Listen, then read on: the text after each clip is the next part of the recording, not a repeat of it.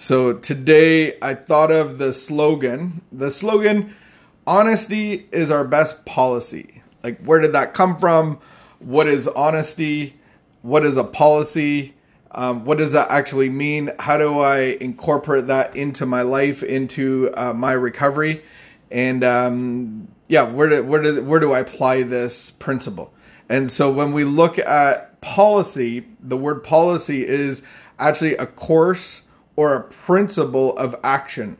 And so what recovery is doing is going to, once we understand what recovery is, it's actually giving us a new spiritually fit life. And so that's what recovery is. When we get into life, our life has been based on principles and courses of action. So we have these belief systems, which turns out to be a principle. A principle basically is a general rule on which I live on. And so has honesty been our policy, been our rule, been our principle, been our guiding force in our addiction? Personally, that is not true. My best policy in recovery was actually dishonest. I didn't even know that I was being dishonest. It was just the way of life for me. And so when I look at and unpack dishonesty, this is part of me playing God. This is prior to my recovery. I was playing God. I was God. I remember being at a homeless shelter in 2005 and finally getting into their treatment center. And one of their first projects was to draw a picture of the masks that we use. And so I drew a number of little masks that I would come up with. You know, like I used the mask of humor. I used the mask of anger and intimidation. All these masks that I present myself to the world around me to get what I need to get to be okay. And then the next assignment was discussing God as a higher power. Who has all authority, power, rule, reign over your life? Like, who tells you what to do or what you can't do? Who guides you? Who has governance? Who reigns in your life, and who has the rules of your life? And I had to whittle away everything but myself. And so basically with that concept of God, I was playing God.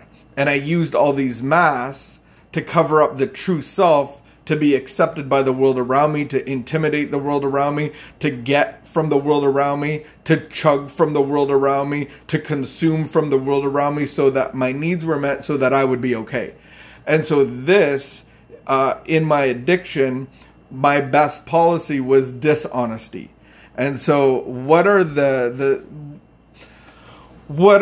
some of dishonest things that I do? Like, can I just go, oh, I'm just dishonest? Or is there classifications and categories of dishonesty? I've come up with probably 8 or 9. I'm sure there's more.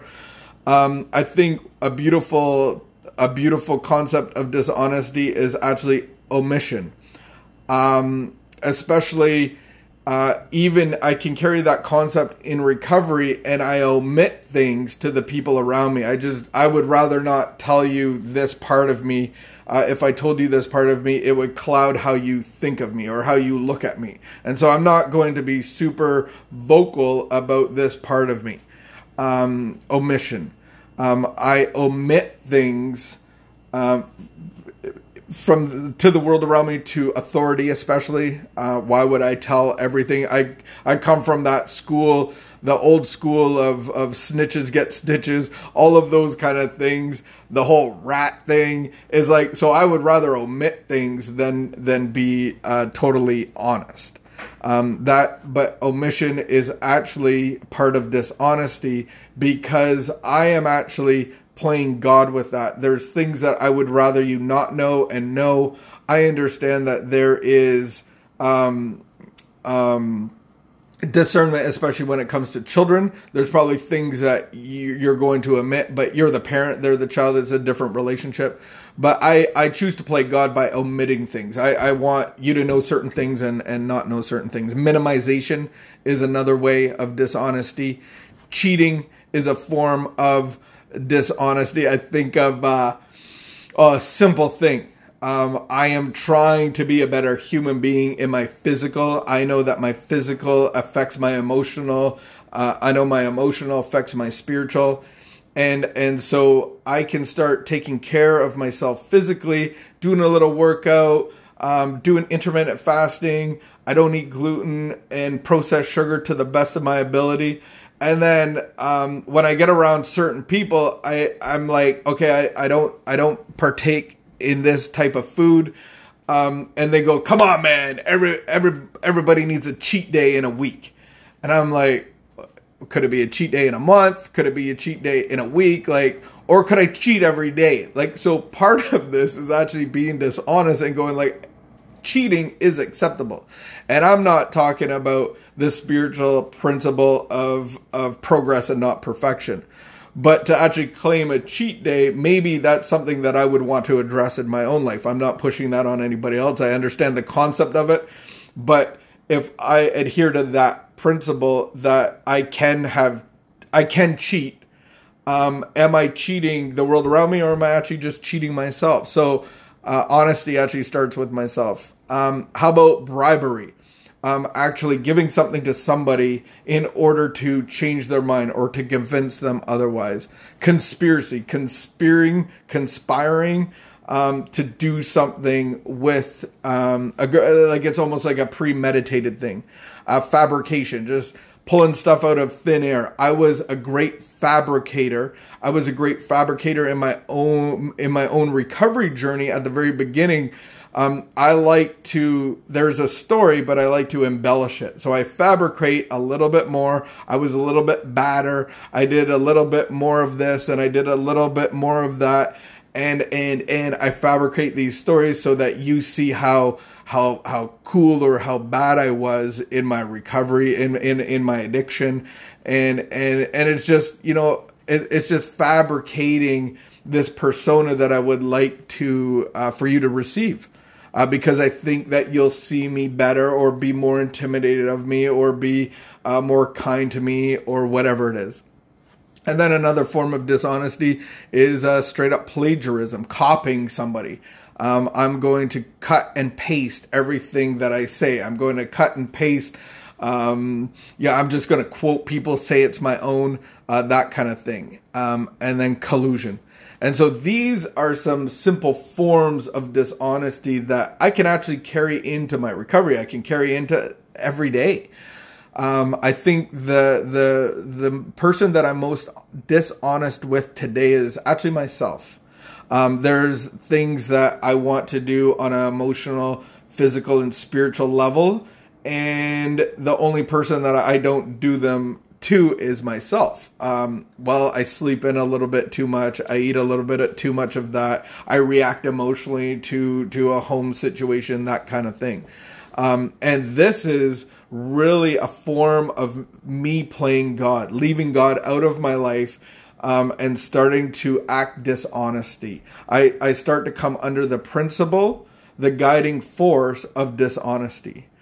So that's why dishonesty and honesty, this conversation is so important in recovery, because this is how I play God. This is one of the things that I have to watch out for. There's 4 things that we watch out for. I have to be aware of this on a daily basis. Dishonesty is one of them.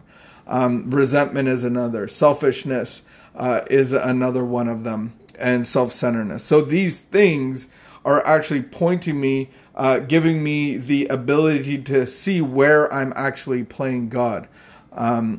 So in recovery, how do I start to be honest? And I think when we come into recovery, for me anyway, I was dishonest. And so how do I start to implement honesty? I think at the very most basic form of it is I come into agreement with the recovery process. So in step 1, it says, I'm powerless and my life's unmanageable. And I could be like, yeah, alcohol made my life unmanageable. And then I find out that no, alcohol is my solution to my unmanageability. Oh, I tried to manage my life through alcohol, or I had no power of choice. I wasn't choosing to get drunk. This is where I'm powerless over, and I need a power greater than myself. And I'm like, oh, wow, I have to be honest about what my problem is. If I don't know what my problem is, how do I apply the solution properly? And so many people see these external problems, and I just want to include God in them. God, help me from, take away this. And that's really a gospel of prosperity. I just want God to do for me so that I can get back to my life. I don't like this pain that I'm feeling. Can you just take this away and we'll be good and we'll high five each other. I'll acknowledge you. I'll give you the thumbs up, a little wink, wink. And thanks for the help. And I'll get back to it. The real honesty is really coming into agreement of what my real problem is. My real problem is that I have no choice whether I can drink or not drink. I have to actually come into agreement with that and go, this is a serious problem. I'm not making these choices. I'm not deciding whether I'm drinking or not. That in my mind, because I've been trying to control this problem for so long, I actually think that I'm actually in control of it, but I have no control over when I stop and when I start again. So many times in my life, I said, I'm never going to do this again. I'm just going to, just hang up the gloves. I'm never going to do that again. And 2 weeks later, I'm back at it. So I have to really come under the honesty of acceptance of my first part of the problem where I'm powerless. And then looking at the second part of it is that I have this spiritual life. I have this the reality of we all are spiritual of nature. We are born with a spirit. And I'm trying to manage that problem. I'm trying to manage my spiritual condition. And so I have to start to understand that I have to live out of my spiritual condition, which is what we do. We call it in the big book, it says of Alcoholics Anonymous, it actually says we have a spiritual malady, a sickness. And so we actually live out of our spirit. Our life comes out of our spirit, manifests itself in our emotions and in our thinking and out of our physical. And so when I add alcohol, I'm actually managing this irritable, restless, discontent condition that I was born with. I was born into that. I had this issue before I ever adopted alcohol as a solution. And so now I have to be honest about accepting what my problem is, that I have no power over alcohol or drugs or addiction or relationships or food or whatever it is. I try to control this. I play God. And then out of underlying problem is the real problem is I'm the manager of my spirit. And I have to give that up to the power of God. Whatever that looks like. And in my early days, it was just God. It was just, there's a higher power, there's a maker of the universe, there's somebody pulling strings somewhere, and I have to give that job up to him himself. And so I have to be honest about my condition. And I think I have to continue the honesty throughout my recovery about my first step problem. And so everything has to come back to that of being honest in me playing God, because that's really what it's about. That's really what my problem is, that I play God and I get my results. And so 5 years down the road, 10 years down the road, I still have to be honest that on a daily basis, I wake up wanting to play God. I want to be the manager. I want to have all the responsibility. I want to be the father. I want to be independent from God. And that's what I found is this is my exact nature. Just like my cell phone, I have to plug that in every day, every night. Daily, I have to plug in my spirit to God's spirit. And so that's really what I wanted to be honest about. And then honesty has to lead to somewhere. So I can, in recovery, I want my honesty to lead into willingness, to accept the solution. And so I have to be honest what the problem is. I have to be willing to accept the solution, and willingness is what we see in step 2. And so this is the progression of my recovery journey. So honesty leading to willingness to do something about it, which will lead to being open-minded. I really had to come into that understanding of, if I'm thoroughly honest with my problem, I have to be willing to accept a solution outside of me. I call him God. He is my father. He is my employer. He is my principal. I'm his agent. All of those concepts of God, I'm willing for him to run my life. And then I have to be open-minded enough. In my 3rd step requirement, requires me to be open-minded, of letting God be the director, letting God be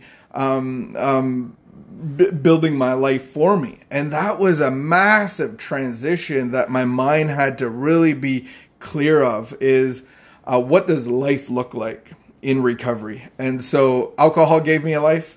Now recovery has to give me a life. And today my life looks very different than how I ran my life, even as a job, even as a career, all of those things.